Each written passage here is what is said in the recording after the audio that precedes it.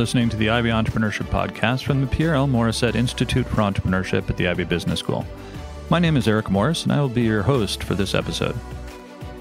All right, so with that, I really want to get directly into our panel. So these are all three just fantastically successful entrepreneurs and frankly, pretty nice people. And that's why they're here today, really. I've been fortunate to have a relationship with each of them over the years. And I wanted them to be here to be able to tell their story about growth. And each of them has gone through periods of high growth, through periods of stagnation, through periods of perhaps even setback. And so what I hope that we'll have a chance to hear a little bit today is their story, some of the successes, some of the mistakes that they've made along the way, and then give you guys a chance to just ask some questions.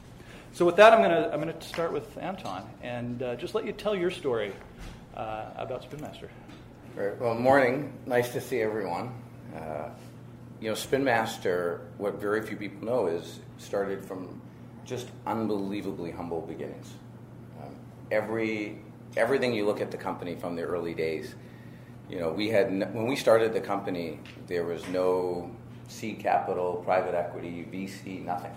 We started the company with a little bit of money that we had made from a university business called Campus Faces, and we started with our own, with $7,000-8,000, our credit cards, piss and vinegar, and we started with just a huge amount of passion and tenacity and a whatever it takes attitude. But the company, the phone used to ring at my desk. Yeah, But so when we started the company, the first concept that came to us was Earth Buddy. It was a grass head, like the chia pet. So what happened was my partner Renan, the co-founder, his grandmother came from Israel, and she kind of smuggled. She was like in her late 80s, and she opened up this purse, and and she pulls out this sawdust and grass seed, and then she had this article from the Tel Aviv newspaper. It was like the whole spread of the inside and how the grass head, the Earth Buddy, had become a pet rock in Israel. So what we did is we took it and we went into my partner's kitchen, his mother's kitchen, and we literally took like a beaker, we took all this cooking stuff, and we started to reverse engineer it, like how much grass seed, sawdust, nylon. And then when we drove in our car to Kmart at Bayview Village, at that time there was a Kmart right on the side there, and my grandmother used to live across the road. And we went and we bought all of the hosiery at the Kmart, everything. And we were sitting there at the counter, and the lady's like, "What are you doing?" So it's just important to understand that every part about Spin Master in the early days was incredibly humble. And we really, there's a late professor from Western, I think David Burgoyne. Yeah, and he said growth hides a multitude of sins, right? And we were a great example of that. When you're growing a lot, it covers up mistakes in the company. And I think that's one of the most important things to remember today. And we're actually having a bit of that right now. Because we go through different cycles as an organization. But we made, one of the questions was what mistakes. We've made every mistake. There's no mistake we haven't made. It's just some of them are larger than others. But, for us, our story is about this unique, three individuals, kind of like a rock band. We would never be here if it wasn't for each other. I wouldn't be sitting here if it wasn't for my partners. They wouldn't be sitting there if it wasn't, So it's that story where the three of us are as opposite as you can imagine, right? And that's the magic of the company, is how we come to the table with such different mastery or skill sets or unique ability, whatever you want to call it. And Spin Master, at the end of the day, is about, it started, now it's different. We're in a totally different stage, and what drives success today is really different. So we have 2,000 employees in 29 countries, and very little of our sales are in Canada. It's a global company. I mean, we are public, but I try to not think about that. I was interviewing a board candidate yesterday, this lady in the States, and she's like, so tell me how the company's changed since you've gone public. And I'm like, well, actually, I do my best to not let anyone think we're public, because I want to make sure that the spirit, the values of the organization, and I want to make sure that decisions are made with a long-term focus. Because the problem with public companies is that they have a short-term lens. So I'm always like the bad person trying to really make sure that the company, the entrepreneur spirit and all the values are kept at the forefront, and that we operate the same way as if we were. I mean, obviously the finance department's different.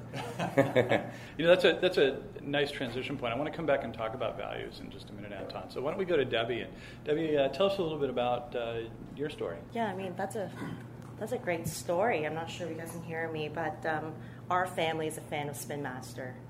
Thank you. Again, Hatchimos lives in our family. But let me just get my mic on. I'm not sure if I have this right. Is that okay? Can you guys hear? Yeah, okay. So I'm Debbie. I'm the co-founder of Yoga Tree Studios here in Toronto. My story, it's also a very humble story. I'm not a public traded company. I'm a very local story. I founded a studio 13 years ago with my husband. At the age of 24, we both graduated from University of Waterloo. We both secured a full-time position. I myself was also a buyer at Canadian Tire. For the longest time, I think, graduating, ready for a full career, there was a part in us that thought that, if we were to carry this through our life, is that the right direction? So what we did an Eat, Pray, Love. We actually took a leave of absence, left the company, and went to India. So my husband, Jason, who's also the co-founder of Yoga Tree, he went to Mysore, India. If you guys don't know yoga, he did his training in Ashtanga and classical Hatha. And I went to northern India, Jaipur, to study Ayurvedic medicine. So that was a 6-month journey. And at that time, we weren't really thinking about finances. We weren't thinking about how to get the capital to build a yoga studio. We just really wanted to immerse ourselves in yoga, and that was our goal. Coming back to Toronto, we then thought, hey, you know what? We already made it this far. Jason got his teacher training certification. I'm training Ayurvedic medicine. We need to do something about this. And that was the day that we decided to find our first lease. In our industry, especially in the retail industry, there's 2 things that really would make or break a retail. Number 1 is the retail rent. Number 2 is payroll. And we learned it very hard in the early days with very minimal experience, that if we don't refine these 2 items, which we can talk about the mistakes afterwards, you're screwed. Especially margins in retail now, especially in storefront, it's getting more challenging.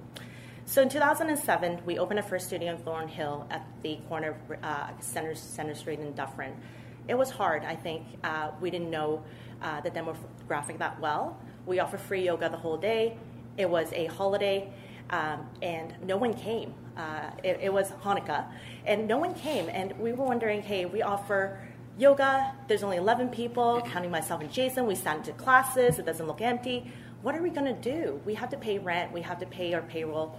So then we thought, you know what? If we don't make it in the month, we're not going to be here. Let's offer the whole month free. So the whole month of January 2007, anyone comes in, no flyer needed, no tags or strings attached, you get free yoga. A month in, I don't know how that happened. Sales started coming in. We make sure that our prices were reasonable. We make sure that our offerings continue to stay the quality was. And that carries through in our second month, third month, fourth month, and memberships were starting to trickle in. In 2008, we signed up for a second lease in Richmond Hill. What we noticed was that the class offering, we were able to diversify. Unlike other studios at that time, 2007, the yoga industry in Toronto, they were very segregated in a few different styles. Either you're in Bikram, either in Moksha, either you're in Downward Dog and you're focused in Ashtanga, but that's about it. The values of Yoga Tree, the difference between Yoga Tree was that we very much value the diversity of classes, meaning we offer heated classes, non-heated classes, restorative, we can go on and on. But fast forward to 2011, 2013, 2015, we were aggressive in growing our market into the downtown core. One thing we noticed is that if we continue to stay at the capacity we were in Uptown, we would never be able to operate in the efficiency and the synergy that we wanted to be. So 2015 was the year that we opened our very first flagship at the heart of Bay and Dundas. It's a 10,000 square feet studio. At that time, we became one of the largest studios in Toronto, but at the same time, we also make sure that we stay relevant to our community. It was also a time in our growth period that we decided to take a break in our growth. Between 2007 and 2015, we continued to sign leases, continue to find new locations, continue to be at the very core center of the highest traffic counts in Toronto. But 2015 took a break because we realized that we needed to make sure we refine our system. So how many studios do you have now? We currently have 5, and this year, since 2015, we are ready to open our 6th studio. 2020, it should have been 2019. 2020 would be a very exciting year for us. We have studio opening at the corner of Bloor and Avenue. It's at 121 Bloor, and we're excited about the opportunity. Fabulous. So that's our story. Thank you. And Eric, Yes, sir. you're the youngest company up here. Tell us a little bit about your story. Well, it's a nice match we have. We have toys, yoga, and tequila. Love. What more does the world need? I figured if that wouldn't fill the room, nothing would, really. So I think I was in the first entrepreneurship class. Yeah. And so you did very well in instilling a bug in me that never left. You're blaming me. Yeah, some days I do blame you. I curse your name. So I, my entrepreneurship story, I went down to Mexico on exchange with Ivy back in 2005. Most of my smart friends went to Hong Kong or France or Switzerland. I went to Guadalajara, Mexico. And I did so because I wanted a new experience. I wanted to meet new people. I wanted a little bit of a kick in the ass. And, to be quite honest, I also wanted some nice weather and a good time as well. And found something unexpected, actually. When I was down there, I ended up falling in love with tequila. So I had that typical Western experience of tequila being that terrible shot at that horrible bar at that seedy hour of the night. Ended up trying good tequila for the first time and said, wow, this is incredible. It's like drinking a scotch, cognac, fine wine. Came back to Canada, worked a day job in finance for about 6 years, spent a year in the UK, but had that bug in me about tequila. And I noticed that there was a gap in the marketplace. So, which still exists today. Tequila is very top and bottom heavy. It's either close your eyes, plug your nose, hope for the best shot, which is based on price, or the hand on your chest, look how much money I'm spending type product, which is more about showing off versus substance in the bottle. And there had to be a middle ground. There had to be something that was ultra premium, accessible, but at the same time spoke to a demographic that cared about not just what the brand is and how much it costs, but where does it come from, who makes it, and what's the pedigree behind it. So the problem is I'm not a great Mexican pedigree, in case you can't tell. Better to be lucky than smart, which is sometimes a theme. A good friend of mine on exchange happened to be a guy named Rodrigo Sedano. Rodrigo's father is Marco Sedano. Marco Sedano was the original master distiller of a little tequila brand you may have heard of called Don Julio Tequila. Yeah, a lot of smiley faces nowadays. So we said, why don't we pitch Marco to be our master distiller to create this new brand, Tromba? We have no idea what we're doing. It's like asking Wayne Gretzky to play in your men's league team. He's going to tell us to bugger off, but we'll ask him anyway. And so we did. And he said, to our utter surprise, he said, listen, guys, I'll do it on 2 conditions, and believe me, I'm oversimplifying this conversation. I'll do it, number 1, I got to have a piece of this company. This has got to be distiller-owned, much like it's Canadian-owned, and I had an Australian partner as well, Australian-owned. Because I worked for Don Julio for 17 years, and all I got was a watch for my service. A nice watch, but a watch. It was later robbed at gunpoint in Mexico, but that's a tangent. The second thing is no gringos in the kitchen. So he said, my entire life, I've had people look over my shoulder, tell me how to produce tequila that don't know what they're doing. That's not happening here. And we're like, okay, we're certainly not going to give you input on how to make tequila. And so, much to my mother's dismay, I quit a very good job in asset management. Partnered with the Sedano family, and we started making Tromba. And very humble beginnings for all three of us, because effectively, no one would give us a dime back then. If I went into an institution's office and asked for some money for premium tequila in 2012, I would have been laughed out the door.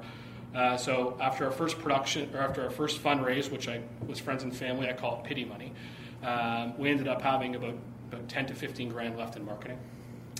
And so effectively the only way to do it was to grab a backpack, take our bottles, and go bar by bar, bottle by bottle, and sell Tromba, and tell the story over and over and over again. And from that, we built Tromba to the number 2 premium tequila in Canada, number 1 in Toronto, number 2 in Australia, number 1 in Melbourne, and now one of the fastest growing in the U.S. And this year we were named in the top 10 trending tequilas globally by the IWSR, which is the kind of the spirits Bible based out of London, UK. So if anybody tells you organic grassroots doesn't work, I'm here to tell you it does, with a lot of pain when it does. We have 3 grassroots companies here, which is really cool. One thing that doesn't get talked about very often, I think, when we talk about high growth companies is values. And having had the really wonderful opportunity to work with so many high growth companies, I find that it's actually central to a lot of them. And I know Anton and I have had this conversation. I'm not sure that we've had this conversation, but they shape the way you make decisions and about the opportunities you go after and the partners that you take on, but so many other things that happen within an organization. And so I've asked each of them to talk just a little bit about the values that they use or that they've taken into the organization as they've grown. Yeah.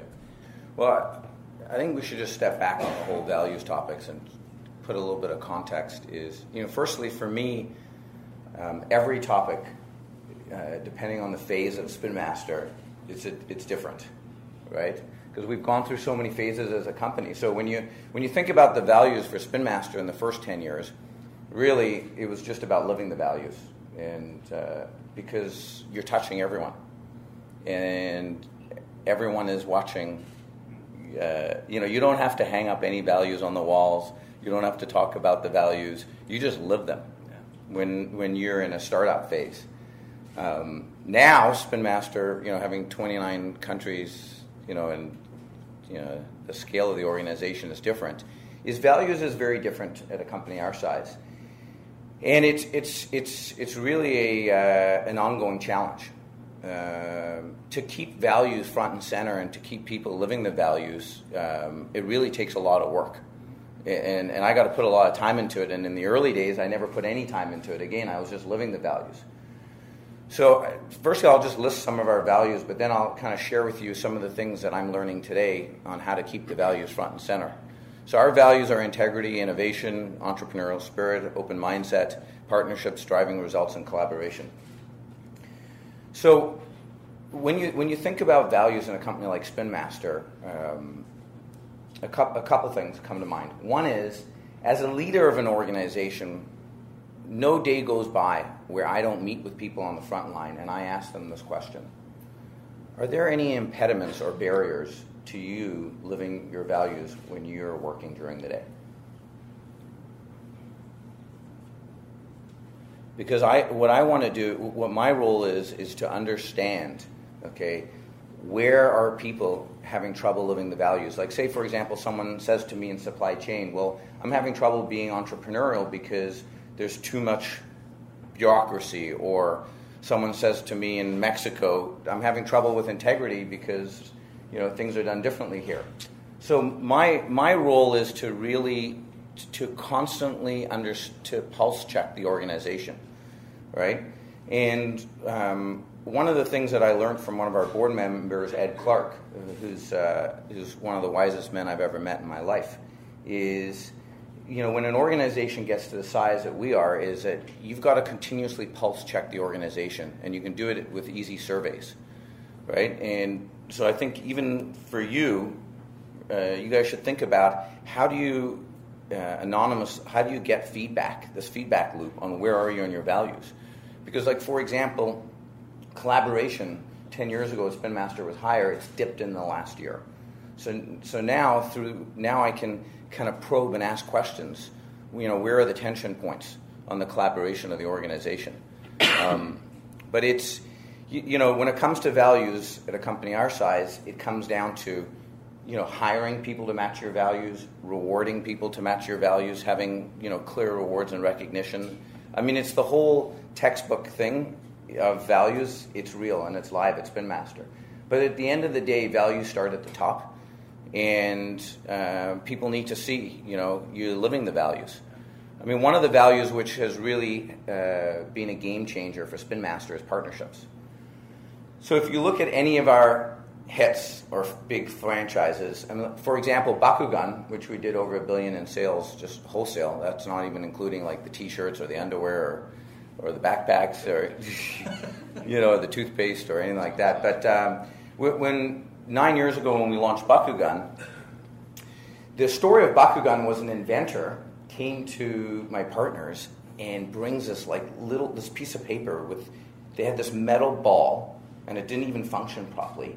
And it was just this raw idea from this inventor in the States, Shelley, and the guys looked at it and they're like, what happens if we go to Japan and find someone who can help us with the mechanism? Because Bakugan, what you do is, what Bakugan is, it's a TV show where the TV show is made in Japan. It's Japanese anime, which boys in that age group love Japanese anime, kind of like Pokemon and Transformers and all that.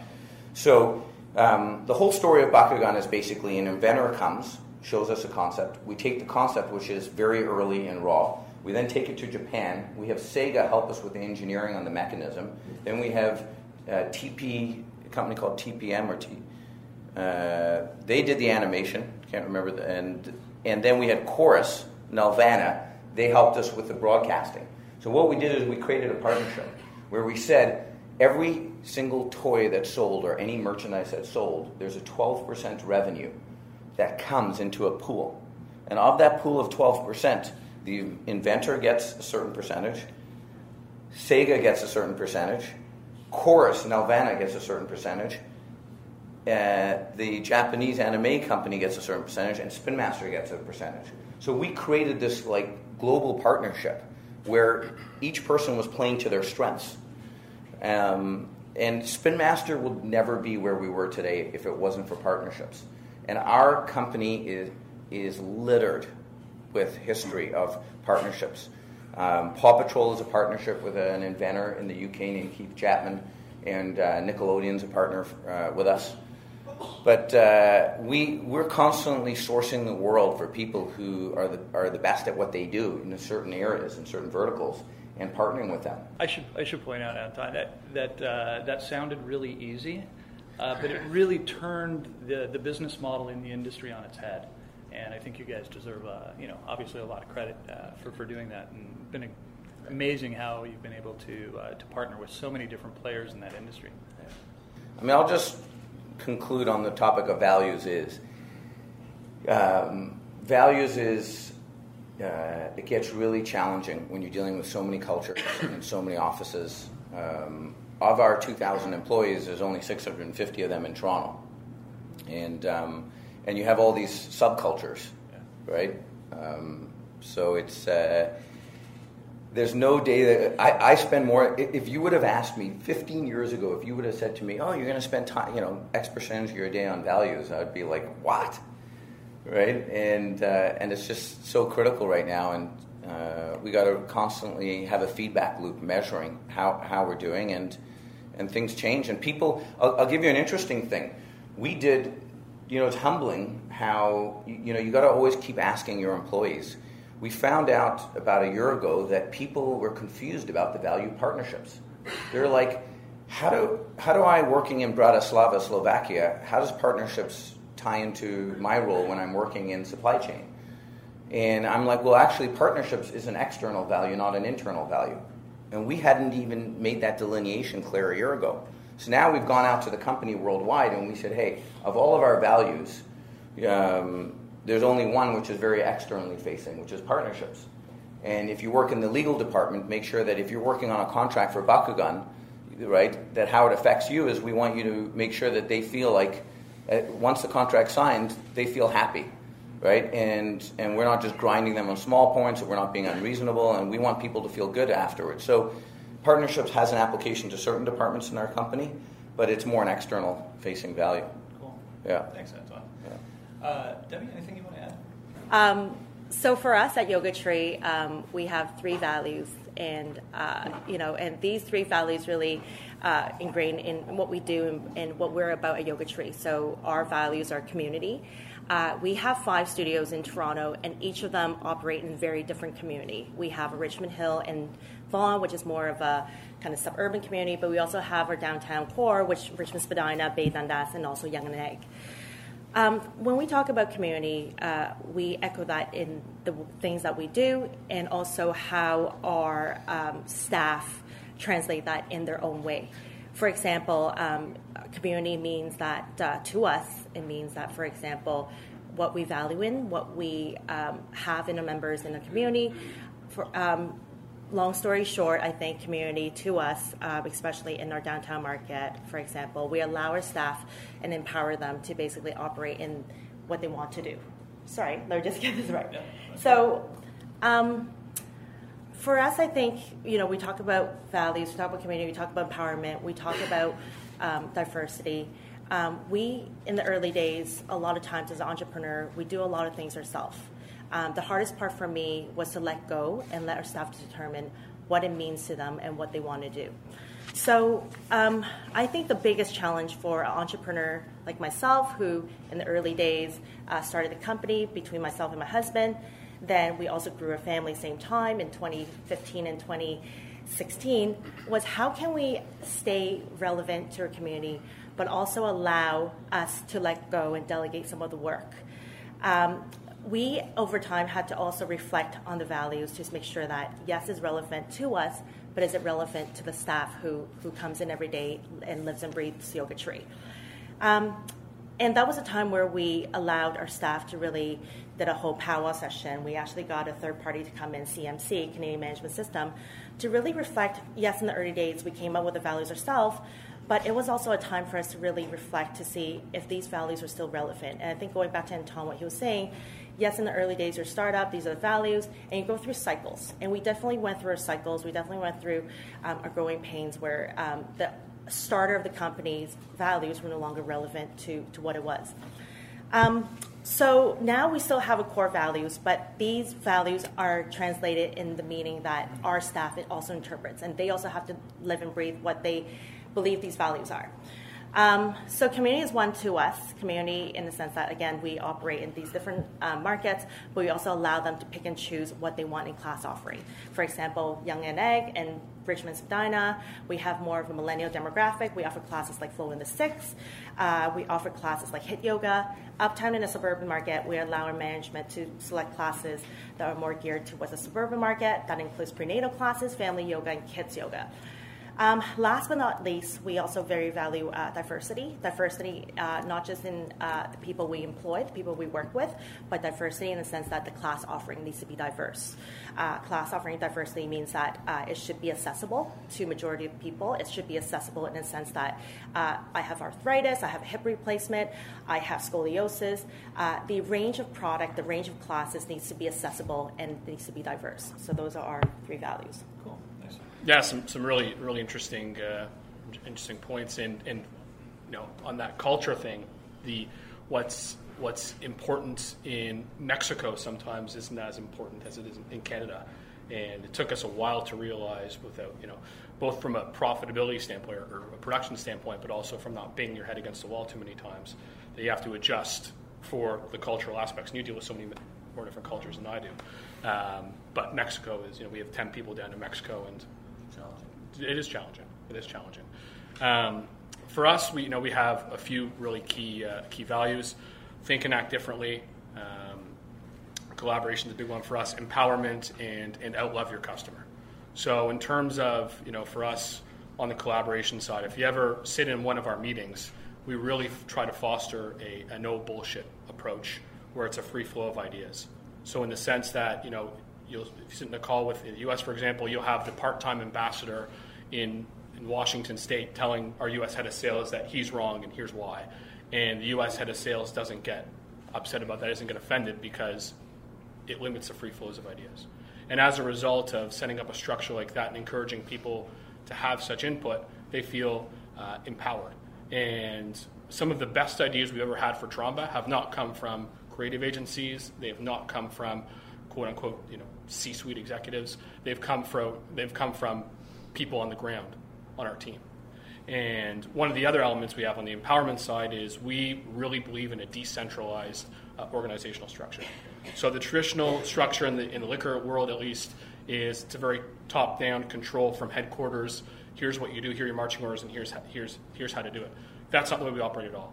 We have very small regional teams with leaders that have huge empowerment to make decisions. I put a ton of trust in these guys and girls, and I should say men and ladies. And really, these guys are tasked with a ton of responsibility to execute quickly. And if they worked at a large company like a Diageo or Pernod Ricard, it would take them 10 to 15 years to reach this milestone, this level of responsibility. But with Tromba, if they show success, we'll empower them really quickly, 2-3 years. And I'm a big believer. I think it's an old patent quote that says, "Don't tell people how to do things. Tell them what to do, and they'll surprise you with their ingenuity." And I'm a true believer in that. And the old structure of top down, I think, is not the way to go. The structure of fast, fluid, non-linear, where you trade an element of chaos, but you gain such mobility and such execution that you're able to effectively outmaneuver your competitors. Think and act differently. So one of the challenges we had when we started a brand, where we're so story reliant and so brand reliant versus product reliant, is, we thought, well, let's mimic what works for another company, their story, and adjust it to ours. If we did that, we would have been dead a long time ago. The world, as crazy as it sounds, the world does not need another tequila brand. Okay, so if I went and told a story, built a better mousetrap on an existing story, it wouldn't resonate. So for us, we had to effectively, really be different. If you look at, if you read biographies or look at other things that are, in terms of history, a lot of the key pieces of ways people succeed is to be different and carve that path. And being different also means standing for something, having a belief within your sales team. So you turn those salespeople into storytellers. You turn your employees into preachers. And I can tell you, every single one of our employees at Tromba could walk across the street for a significant wage increase, but they don't. And one of the reasons is because they truly believe in what the brand stands for. And the last thing is outloving your customers. We certainly can't outspend our competitors, so we have to effectively outlove our customers. And I'm a big, big believer of goodwill. I'll spend sometimes, if a transaction is going to give me a $200 value, I'll spend $500 to keep that customer happy, because I think that goodwill is going to accrue and that relationship is going to build, and it's going to turn, it's not going to be a $300 gain, it's going to be a $3,000 gain. And it doesn't always work, and it's demoralizing sometimes when you do something for a customer and they don't recognize it. But overall, it's been a massive success. So if somebody, and in the past this has happened, I've gotten calls at 8 p.m. on a Saturday night saying, "Eric, we rented a Tromba." It doesn't happen anymore. "Eric, we rented a Tromba. Can you deliver emergency case?" "Yep, I'm going to go to my garage and my wife's like, "What are you doing? Are you crazy?" I'm like, "No, got to keep this customer happy." And I didn't charge the customer anything for it, but I went to my garage, put it in my car, drove down to the bar, dropped off a case. Maybe I had a drink, and then and then came back. And there was no monetary gain from that. And sometimes it didn't even add to anything. But I would say that overall, it was it instilled that culture. And I think that lead from the front is a big thing too. If I'm going to ask my team to do something, I have to be prepared to do it myself. Absolutely. Values really underpin culture, and culture is such an important piece of the puzzle when it comes to growing a successful company. Don Bell, who was one of the founders at WestJet, told me a long time ago, he says, "Eric, it's so much easier to build and nurture a culture than it is to come in and try and change it." And that's something that's always kind of resonated with me when we talk about this topic. And it sounds like you guys are all doing a good job of building and nurturing that culture, and how important it is even when you're we gotta do better. Famously successful. I'm going to skip around just a little bit. Let's talk about mistakes. We've all made mistakes. Anton, tell us one that comes to mind, or your biggest, or however you want to frame it. Well, firstly, just silly fun fact when it comes to alcohol. that I was when I was traveling, I mentioned to someone that I've never been drunk in my whole life. So people, when we were out for dinner in Slovakia, and I told some of the staff that, and they were like, seriously? And then even my kids are like, yeah, no, I've never been drunk. So anyways, it's just in some frivolous, not important fun fact there. I'll tell you something else, which may be a bit more important but still frivolous. If you drink tequila, and only tequila for the entire night, and hydrate well, you will have no hangover the next day. Yeah. In fact, I challenge you all. Wait, this isn't business development. Right. Cool. Right. So, as I said before, I mean, we've made every type of mistake. We really have. And, I think that there's a couple of really big things that I wish we did earlier in our cycle. Like, for example, having an operating president. For so many years, for 15, 17, 18 years, we had this co-president, and the company would have run better if we would have brought in the right type of operating president earlier. Because my partner and I, there was a lot of friction when it came to the day-to-day, like even silly things like the executive S&OP cycle, ordering inventory. The smallest things, even how we would run a meeting would be different. We're totally aligned when it comes to building the companies, the values, the strategy, putting truth on the table, radical transparency. We have great conversations. They're tiring, but they're very, very strategic, and we really challenge each other in a great way. But I think that the whole company would have been better if we would have brought in a global president earlier, and there's a lot of reasons why. So I think that's one mistake. The other mistake is if we would have had someone who could, the whole talent side of the business. I was telling you how we've hired this lady, Tara Deacon, who was the chair of the Talent Association for the World, and Tara just joined us from TD Bank.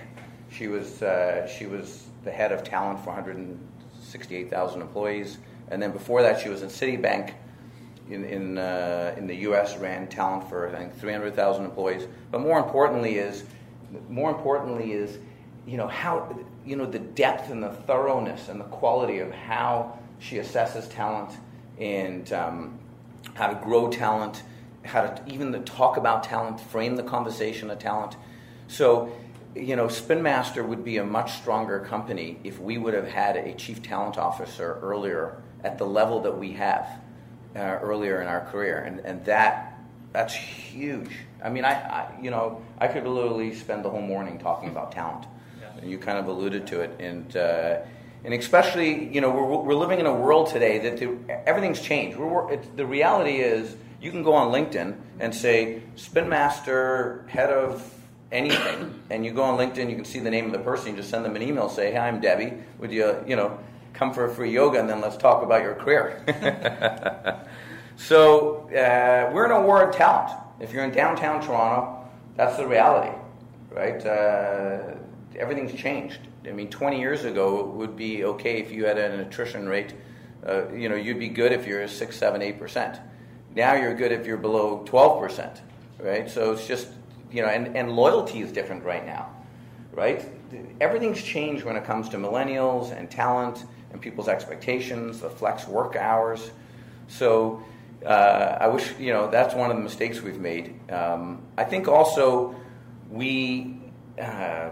something I haven't shared before is I think that Spin Master, we would have taken a lot of grind out if early in the stage, if all 3 founders had full psychological assessments, okay, and there was a complete transparency in each founder's blind spots, inherent bias, and the way their brain processed. And there are no business schools that say this, but the faster you put self-awareness and truth on the table about the leaders of the organization and say, hey, this is my blind spot, this is my inherent bias, this is how I process information, then everyone can get into their lanes quicker, and you take out so much grind, right? And that was a huge mistake that we made, probably costing me a lot of my life, right? Because of because it's such a serious topic. I think that right now we're in a world today where I'm a huge believer in all psychological tools. My kids at the age of 9 had full psychological, qualitative, and quantitative proactively. All 3 of my girls got tested just in a proactive way. I'm a big believer in all the, there's so many incredible tools for psychological profiles, and I think you got to profile yourself and share it with everyone else. Because why come to work and trying to do things that you think you're good at and you're not good at, and then you're creating friction and tension points throughout the organization. Everyone should just get into their unique ability, and turn your day into your art and your hobby and create magic. Yeah, self-awareness is so important, and the truth is we have varying degrees of recognizing it. Yeah, I just say on the topic of self-awareness, wherever I talk in the world, whether it's internal or external, it always comes back to self-awareness. And I did a talk on YouTube, I did a TED Talk about 8-9 years ago, and it was to 14, 15-year-old students on self-awareness, so it was really dumbed down. It was like a TEDx. It was at the Ontario Science Museum. But I can't say enough about self-awareness. And the way you become self-aware is you got to do 360s. You got to ask people that you work with and say to them, okay, I want to ask you some questions. You don't need to answer. I'm just going to write it down. I'm not judging you. What can you count on me? What can't you count on me for? What am I? You have to ask people questions you work with. Do a 360. Do psychological profiling. And you need to be obsessed with inviting feedback, right? When it comes to self-awareness, it's self-awareness is a journey, and whatever your self-awareness is today, you can still heighten it, because self-awareness is an ongoing journey until you die. Thanks, Anton. Debbie, biggest mistake? Geez, I think every entrepreneur has their own blind spots. When you're traveling at 120, 130, you tend to miss things. Reflecting back, there's 2 things that I find, and one of them is continuous learning. Hiring the wrong people. I think on resumes you might find the best yogis with a passion. They are influencers. They present, they teach them the most wonderful classes. Having the passion in industry does not translate to doing things well. And we learned it the hard way. We hired them on from, early on as an instructor, having the passion, having the drive, doing the classes right, and doing the classes well, and transferring them over to management team because they also say that they have that passion, drive, and the ability to do that task well. But it's a totally different skill set. I find that in different, in our operation, and that's why I kept myself and my husband's role very separate. My husband leads and trains all the teachers at Yoga Tree. He's responsible for the curriculum. I myself actually don't teach. And we made that very clear 13 years ago to make sure that we don't step on each other's toes. Being in business and in personal life together, it's very hard for us to make sure that we continue to have the respect for each other and continue to stay married 19 years after. But also, most importantly, I think you have to carve out that piece right. Hiring, I think one of the biggest mistakes that we have is that we take our time to hire, but we don't take the time to fire fast. And it's harder to let go of someone that you really have a connection with, that you have that passion, together we developed that at Yoga Tree. But how do you make sure that it was time to let go, that you can do it fast and furious? And we had challenges with that. And as an entrepreneur, you often don't see that in your blind spot, and you often don't see that coming until it's too late, until it becomes toxic, until it becomes something that's much bigger than their role and become a bit more than what, the damage that they're capable to do. Second thing I find, I had the biggest mistake, and I still regret it today, is that in 2016, Yoga Tree, as I mentioned to you, opened our flagship in 2015, Bay Dundas, and I told you that we stopped growing. But in 2016, we made a decision, actually, which I haven't disclosed to you, to buy a piece of land. We bought a piece of land in East Gwillimbury, and our goal was to really spin Yoga Tree into something else. And I think at that time, we were experiencing quite rapid growth.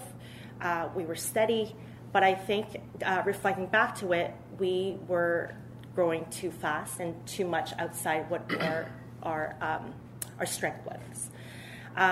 In East Gwillimbury, our thought at that time was to buy a piece of land. We're going to be offering a retreat center. We're going to be offering a wellness center. And it was an investment that at that time, I'm not sure if you guys are in real estate, but remembering 2016, real estate was pretty much at its peak, both in residential and commercial. We at that time purchased that piece of land, but little did we know that piece of land, although it was zoned as commercial, it was actually a residential piece of land. So we learned the hard way, being an entrepreneur, you can operate business well, but being a landowner, being, now a whole new, side of business that you never explore, there's multiple challenges. We went through a lot of legal hurdles. We had to obviously go through, a debate between us and the seller. What happened? How come it's not commercial? How come it's residential? How come this place can never be deemed as a commercial space to be zoned and built out as a commercial space? Long story short, we lost half of our deposit. We came to agreement. But also a big lesson for us was that continue doing what you do. Continue doing what you're good at. You can deviate, you can grow, but also stepping back to make sure that what you have, you're solid in your foundation. But recognizing that, again, these blind spots, had I done my research more, had I done a zoning variance, had I hired a planner, had I hired a consultant, perhaps I could have avoided that, regardless of what the realtor listing says. Yeah, it's a really common mistake. Oh, great.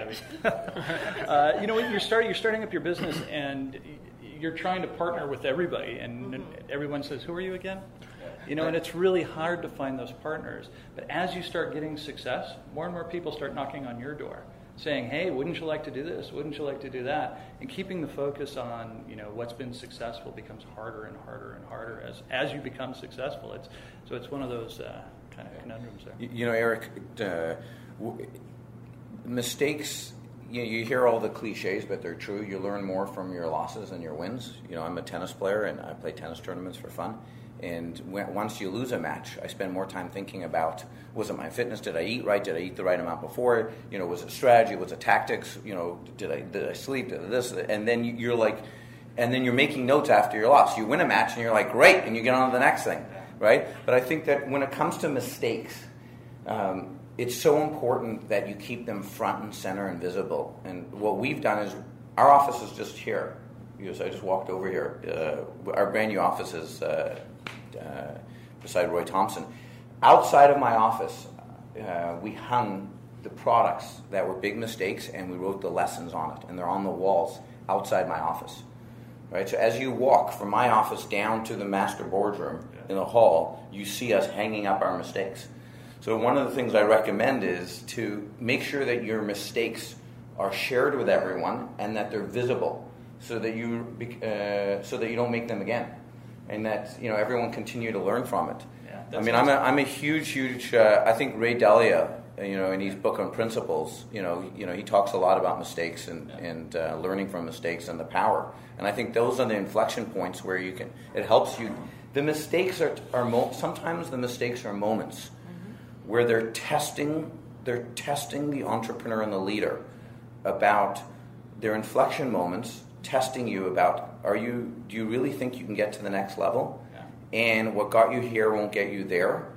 And it's challenging you to get on the balcony, reflect, rethink strategy, rethink people, rethink process, rethink systems, and to make some serious changes and to have that edge, to make the tough decisions, to get ready for the next stage of your business. Ray points right? out that book. It's a good read. It's a big read, but it's a good read. Difference between mistake and failure, and that's why I'm purposely using mistake, is that a mistake only becomes a failure if you don't learn from it. And so take the opportunity to learn from those mistakes, and then they never really turn into failure. I think just on that point, it's sometimes easier for leadership to acknowledge mistakes. Having your team and your employees and your salespeople acknowledge mistakes is a bit of a more challenging thing, just because it's natural to be afraid, or I didn't do it, or pass the buck. So having a culture where you have that, it's great. It's okay you made a mistake, because you have to learn and build from that mistake. It's funny. It seems like there's a theme when it comes to mistakes. By the way, I make a million mistakes a day, right? So there's not one big mistake that I think I've made that's put my company in jeopardy and add an extra zero to one of our payments or something like that.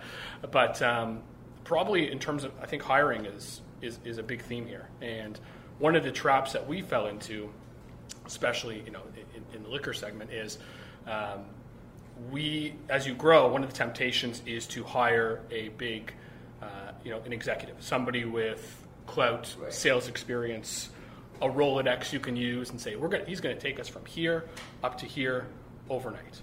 And in the past, we put that first and we put culture second. And we said, you know what, it's fine. And we've done it, we will hire made the same mistake. Hire him, hire her. We'll gain all the benefits from all their connections. People say, wow, they got this person, and we'll adapt them to Tromba afterwards. Am I thinking? That doesn't work. It doesn't work. Thankfully, we've corrected that. Now we've hired a veteran who we put culture first and sales second. But education is a lot easier than re-education, because you're hiring folks that have 5, 10, 15 years experience that have done it a very different way than Tromba, and trying to tell them, hey, no, you can't do it that way anymore, you got to do it this way. They're going to say, well, hold on. I built my career doing it this way. I'm not going to change. You guys have to adapt to me. So putting culture second and sales first, never a good idea. And some of the best people we've had at Tromba have been outsiders, have been people that have had no experience or very little experience within the segment, and we've been able to mold them. They've adapted to our culture, and they've been some of our absolute top employees. I think another thing that we've learned along the way is, and we touched upon it before, is that cultural aspect. I started to try to treat our Mexican production facility. We have 10 employees down in Mexico. We have our own office down there. I tried to do business down in Mexico like I did in Canada, and that caused a lot of pain, both on our operational standpoint, but also from my mental health standpoint as well. Because it's a different culture, it's a different set of values, it's a different, just different way to do business. And again, they're not going to adapt to me. I have to adapt to them. I also, another thing as well, which is, correcting your mistakes, not repeating the same mistakes is important, but also sometimes the past is a bit of a shell. So sometimes don't just take a formula that worked and copy and paste it. There's no sacred cows I find in the business world, and we tried to effectively take a formula that worked in Toronto and New York and Miami and tried to put into Los Angeles, and kind of ignoring some of the outside stuff that was going on, and it didn't work because we said, worked here, and therefore it's going to work in another market, and it didn't, just because we were much too copy and paste. So I think that repeating your successes sometimes can be as dangerous as not correcting your mistakes. Yeah, cool. I mentioned the Quantum Shift program. Debbie was a part of it. We have a couple other folks in the room part of that program. We do a survey every year, and every year, the number one issue keeping entrepreneurs up at night of these high-growth companies is talent. People and talent. And it doesn't change. We've heard it from all of our panelists, and finding the right people that fit with the culture and have the capabilities to continue to move the company forward is so critical. All right, probably one more question from me, and then we'll open it up to the audience, so be thinking. If you were to give advice to the group, kind of a really key learning that you'd like to pass on, what might that be? Firstly, I'm really looking forward to the questions. I enjoy uncomfortable questions.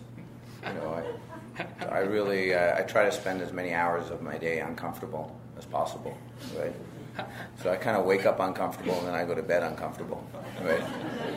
So I wake up in the morning and I play tennis in an uncomfortable fashion, and then I go to the office and I'm uncomfortable, and then I come home and my girls make me uncomfortable. So I'm really looking forward to some uncomfortable questions. Do you play tennis hopping on one foot or something? Well, I play people better than me, and try to figure out different ways to win. Anyways, question is about... if you were to pass on one thing to the group that you think is a key... Yeah, I think it's important to understand that as the business evolves, it's that the whole concept of resetting strategy, right, is... I think the days of having a PowerPoint and having a business plan and then, following the business plan those days, I don't think that's the way to run a business. I think that one needs to constantly be resetting strategy. And, for us, for an example of how we reset strategy, over 10 years ago, we're like, content is king. And these are all the benefits to owning our own content, and that's when we created an entertainment division. We're an entertainment company, right? As much as we are a toy company. It's both. So entrepreneurs, they get too married to the whole, this is the strategy, we got to stick to the strategy. To me is one of the themes today is entrepreneurs need to be on the front line, right? That's what separates.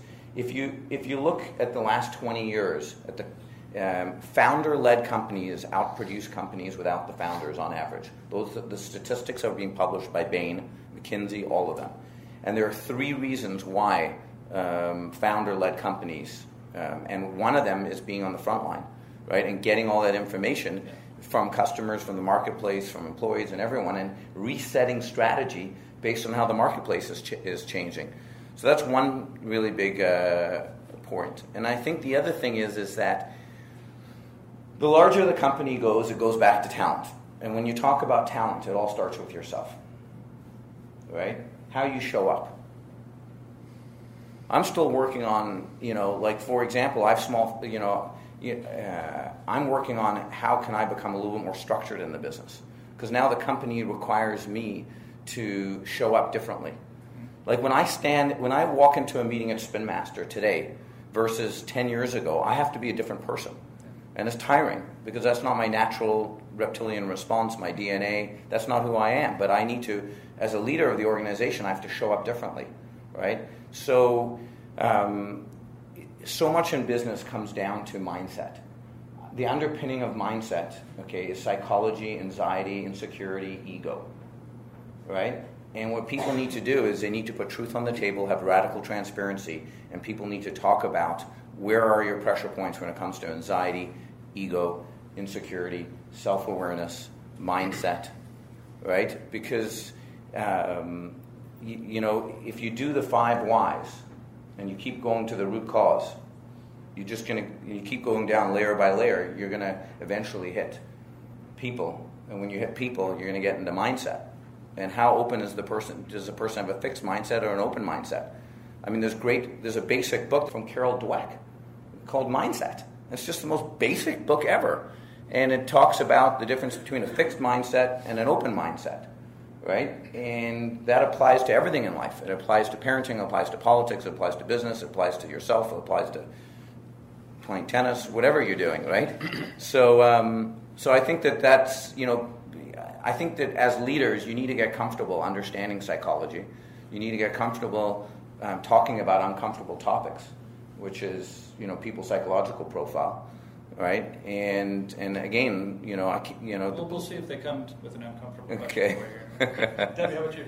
So just to rephrase, I love listening to Anton, but just want to make sure I'm on track with the question. Just one thing. One key piece of advice okay. to share. I'm in the health and wellness industry. I think for us, more than profit, more than growth is really happiness. And happiness in the sense that I think you can only achieve that by having work-life balance. Even if your business don't last, your family lasts. For me, I have 2 young kids, and I think, how do we make that happen? For me, it's really achieving that, making sure that at Yoga Tree, all my staff, we echo the same thing. Most of them are millennials. You don't have to put in the most hours at work. That's not how we measure success. But you do have to make sure you achieve great results. We use a lot of tools to make sure that work-life balance is achieved at Yoga Tree by having technology, Homebase, Trello. We use collaboration like Slack. We use feedback like Hire Frederick. But I think the most important thing is if you're happy at work, if you're able to have that flexibility, you're able to carve out, meaningful life beyond just working at our studio or taking classes. I think for us, that's longevity. How do you make a business sustainable? Short, sweet. Absolutely. Happiness, it comes down to toys, yoga, and toys, tequila. yoga, and tequila. Those are 3 perfect combo. We should take this on the road. We should package and do a partnership. Eric, how about you? It's a great question. I think kind of how we started the company was effectively ingrained a culture with us to be successful. If we didn't start this way, we probably wouldn't have been. And by that, when we started the brand with effectively, $10,000 in a story, where no institutions would give us a nickel, and today it's very, very different environments. But back in those days, they literally locked us out of the room. And so what that did to us, I remember our first business plan that we gave out to an industry expert, it came back with more red ink on it than black ink. And the words impossible, can't be done unless you have $1 million per market or something like that. And so we had to look at it and take effectively, the only way for us to succeed would take an unconventional approach to building this brand. Because if we went toe-to-toe with one of the big boys, even if we had $2 million, $3 million, we would have died a pretty quick death.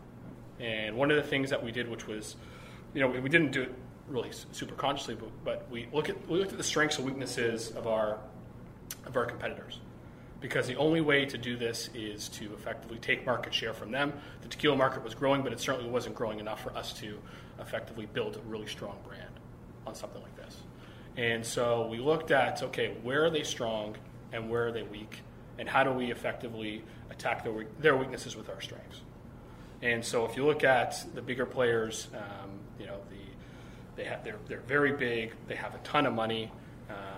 They have a huge distribution force, and they have a lot of relationships embedded within the industry. Seems like a fun competitor to go against, right? But where are they weak? They're big. Their infrastructure is rigid. They're slow. They're very short-term oriented and very payback focused. So they're not brand builders. They're transactional based. So as an example, doing this was beyond belief helpful for us, because when they go to a bar and restaurant, they would beeline for the general manager or the purchasing director or the owner, someone who's going to make the decision where they say, I will give you this much money in marketing support, you give me this many cases, job's done, I go to my boss and say, look what I've done. They haven't done anything to build their brand. They made a transaction. We would do the opposite. We would beeline to the bartender, and we would tell the bartender our story.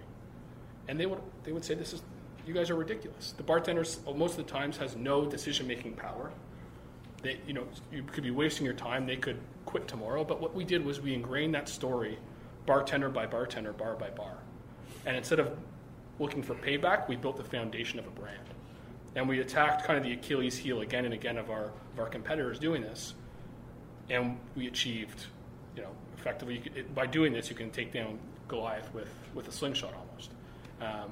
The trickier thing as well is that it embedded that ROI-based culture on us, which is a bit easier when you have no money. But when you start to have a lot more money, nothing on the scale of the big boy levels, but to maintain that culture and maintain that payback. And when you hire more people, you get further and further removed. And when they come from different organizations they're used to spending, to maintain that ROI-based culture and analyze kind of the major transactions you're making, does this add value? Is this building the brand? Is this helping us achieve our objective?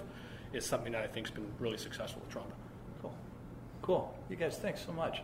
Let's turn it to the audience, and we have time for a couple of questions.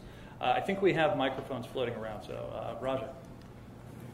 Thanks very much. I thought that was great. A question for you, Eric, just following up on what you just said.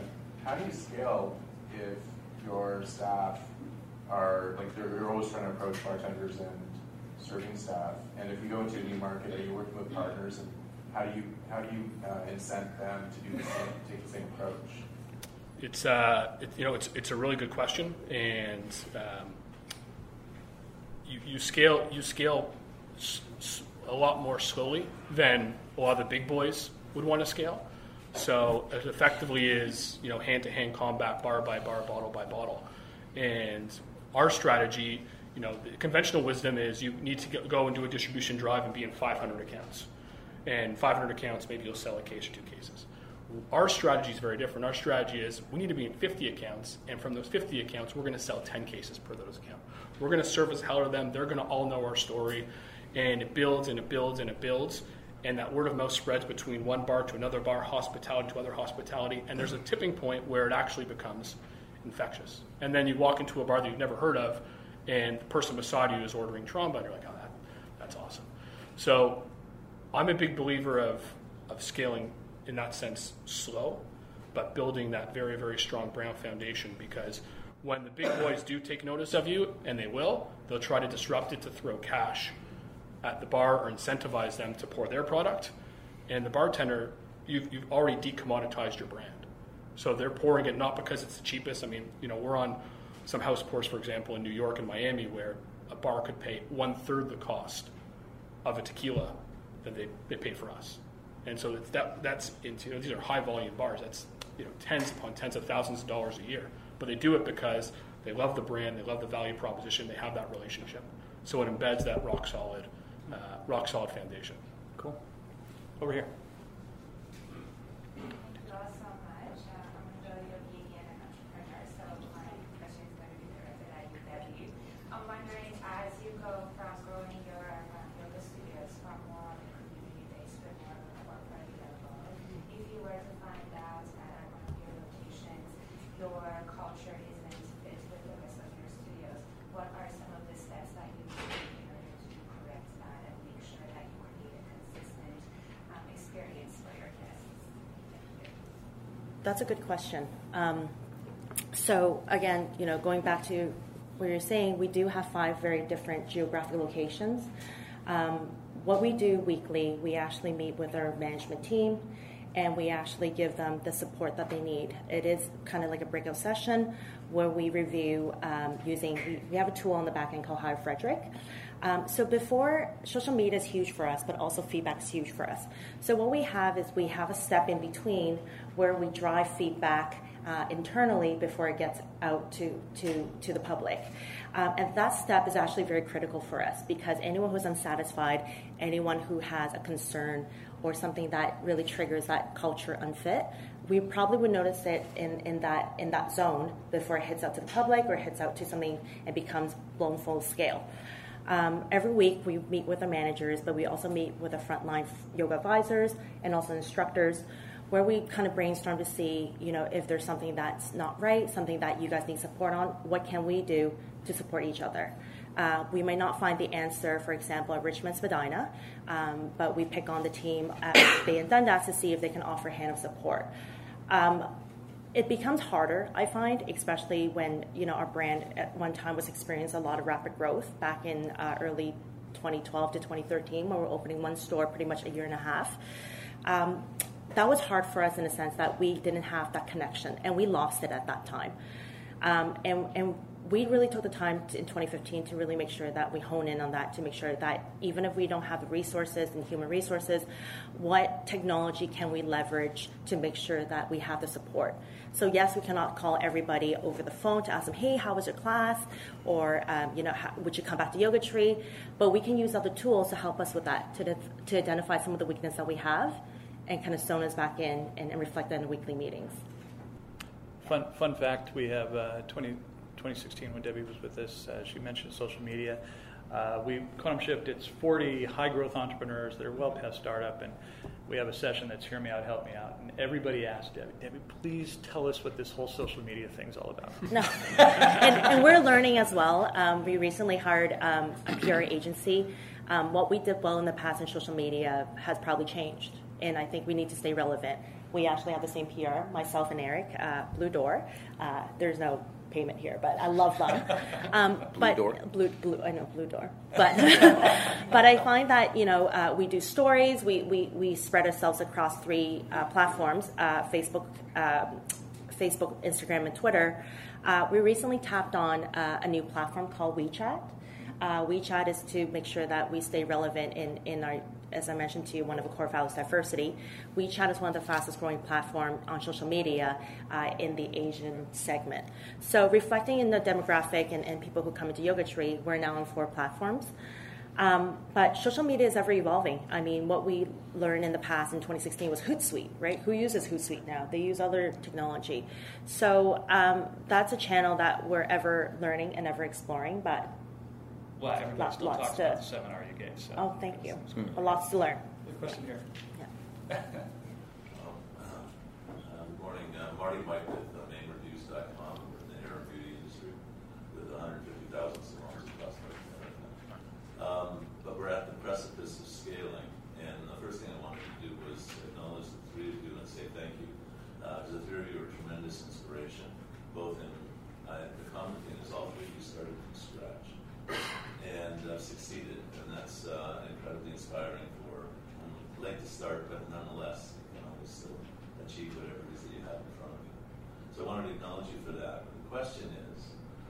before you were eligible for investment funding or for bank funding or any other kind of institutional contribution. And Eric was thinking of going from bar to bar, and time frame isn't the issue. But how did you survive? What did you do for seed capital? What did you do to get from month to month before you could attract the kind of financing that comes when you start showing? Well, you each had to deal with that. Why don't we quickly go, each of you? Yeah. We were spoiled because our first product, Earth Buddy, cost us 91 cents. We wholesaled it for $3.15. And our margins were really. And you were the labor. And so we were, very profitable out of the gate. One of the things that we did do is we used a relationship, Sam Kotzer, Samco Sales, who paid a COD. So in order to ship Walmart, we sent the product to Samco Sales. They paid a COD, and then they shipped it to Walmart in the in the beginning days. So I don't think I'm the best person to answer that question because we were so profitable early on. Cool. I'm in retail. It's a slow growth, but it's sustainable. If you do things right, again, making sure that we negotiate hard, actually, in all our leases. Because there's two things, as I mentioned to you, that we need to do well. Number one, we need to make sure we control payroll. Number two, we need to control rent. If we get those two things right, then you'll be a sustainable and profitable business.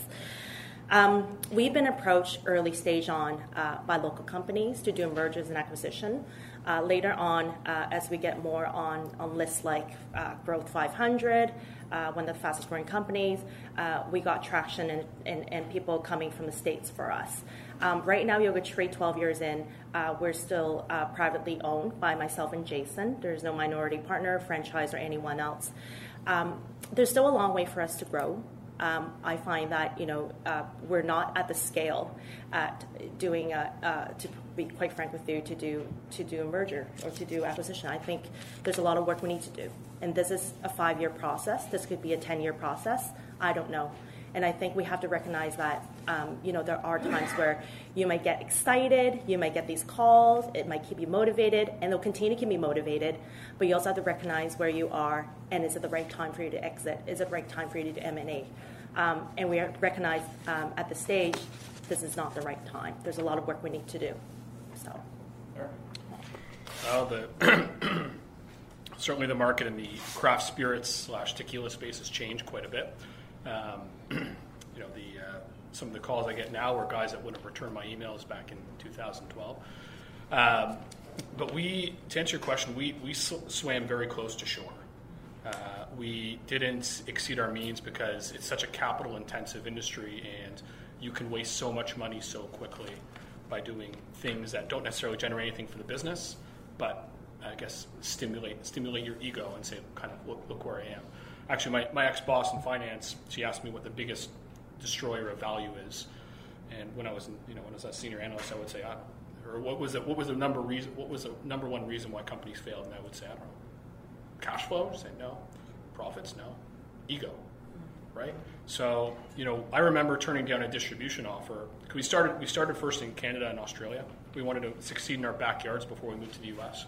I remember turning down a distribution offer, I think it was in 2015 or 16, for New York State from a really good distributor because we weren't ready. And he said to me, I've never had anybody turn down a distribution offer from us before because it was insane. But we weren't ready to go. So for us, it was about, again, growing slow but growing smart, staying close to shore and not overextending. I also took no salary for 2 years personally. I took zero salary for many years. Yeah. I don't even know how many years. That's hopefully you're going to pay now. Yeah, it's made up for it. You're making up for it. But if you're not prepared to sacrifice both on a personal level, then it's going to be a lot more difficult to generate that culture within the organization. In the back here. Yeah, this one's for Anton, because you're looking a little too comfortable right now. I love that you talked about self-awareness for leaders. It's so important. What's the toughest feedback that you got that you were able to turn around and do something with? Well, my toughest feedback came right when I started, when I did a 360 and my listening skills were 5.8 out of 10. I was around 22, 23 years old, and I'm still working on my listening skills. They're about a 7.7 now, depending on the day. We're moving in the right direction. Exactly. No, I mean, it's... listen, I get so much feedback every day, it's exhausting. But does that answer your question? Yeah, I would say my listening skills, right? And, listen, entrepreneurs, a lot of entrepreneurs have some form of ADHD, right? But they don't talk about it, right? I was never diagnosed with ADHD, but it's quite common. And first of all, ADHD is just such a silly label because it's such a spectrum, right? And I've never been officially diagnosed by anything, but I'm sure I'm somewhere on the spectrum. No comment. So I think that you spike high, spike low, cause and effect, right? As an entrepreneur, there's things that make you great, right? Like my energy and my pace setting, and my there's certain things that have been so instrumental in the company's success. But at this size, I need to show up differently, right? So it's just constantly rechecking in with, where are you in the evolution of the company and how do you need to show up differently? And on that one, I got to jump. Eric, did we cover everything? I think so. One more question. And I think it was uncomfortable enough. You got it. I gotta get back to the office. Can everybody hear me? Okay, great. We're still running the business day to day. So I guess my question is, what's your kind of, I guess, similar to that? What's your greatest weakness? Your greatest weakness, and how did you solve it, or how do you intend to solve it, rather? Well, maybe we'll push it over here. The two parts to that is, have you guys ever felt that you've plateaued, and how did you solve that? Listen, I think firstly, my whole view is spend your time not working on your weaknesses. Like, who wants to die with strong weaknesses, right? That's like my whole life is figure out what your unique ability is and surround yourself with people to cover on your weaknesses, right? So people should spend most of your day, 80-90% of your day, in your unique ability and what makes you great. And what's the one thing that you do better than other people, and then just hire people around you to cover on your weaknesses, right? And if you're able to do that, then it will help you grow faster. Cool. So that's just my overall. Anyways, good to see you guys. Leave the mic. Oh, you can hear what's going on in Spin Master side. Yeah, we could find out what's some insider trading. Good to see you. So let's go back to the first part of that question, and we'll leave it with Debbie and Eric, and then we'll wrap up after that. Anton, thanks so much. Thanks, Anton.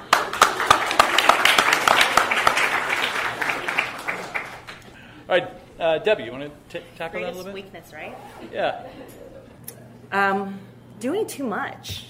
As a woman entrepreneur, as a mom, as a mentor, as a leader, but also as a janitor at work, you're doing a lot. And I think, saying no is really hard in general. But you got to recognize there's a tipping point, there's a breaking point where you take on so much and it no longer functions at the 100% capacity that you want it to be. And it took us a while, especially in the early days, because yes, you want to delegate, but cash flow is also an issue. Resources, having the network was also an issue. And you always don't have that choice to delegate. You don't always have the choice to recognize a weakness and address it. And I think that took time. It might not happen today. It might not happen because of the circumstances you're in. It might not happen because of the stage of the growth you're in. But we took time to address that. And slowly I start delegating. I start letting go. And now, as I mentioned to Eric, I'm very excited. What keeps me up at night is not work, it's not cash flow. It's about, what am I going to do for school council tomorrow, sending pizza lunch to my kids. So there's different things, and recognizing that it's a slow process to fix that, but it's something that you might have it on your agenda and to revisit that every year. It's a great point, yeah. Debbie. It's another answer to the questions earlier, is that when you become the choke point, you can no longer scale, and you have to understand when you become that choke point in your business and start to delegate more effectively. Eric, what do you think? It's a great question. I think one of the weaknesses, that's still plenty of weaknesses, but something that I've recognized and I've tried to correct is having kind of a fluid mindset. So taking a cue from my children, where they get upset about something and then 35 seconds later they're on to the next thing. It's funny, but it's really important, because you don't get bogged down in the past. You don't get bogged down with old issues. You said, okay, that happened. I've addressed it the best I can, and moving forward. Cool. All right, I want to thank the panel for coming in, and Thank you. And Debbie and Eric. Thanks so much.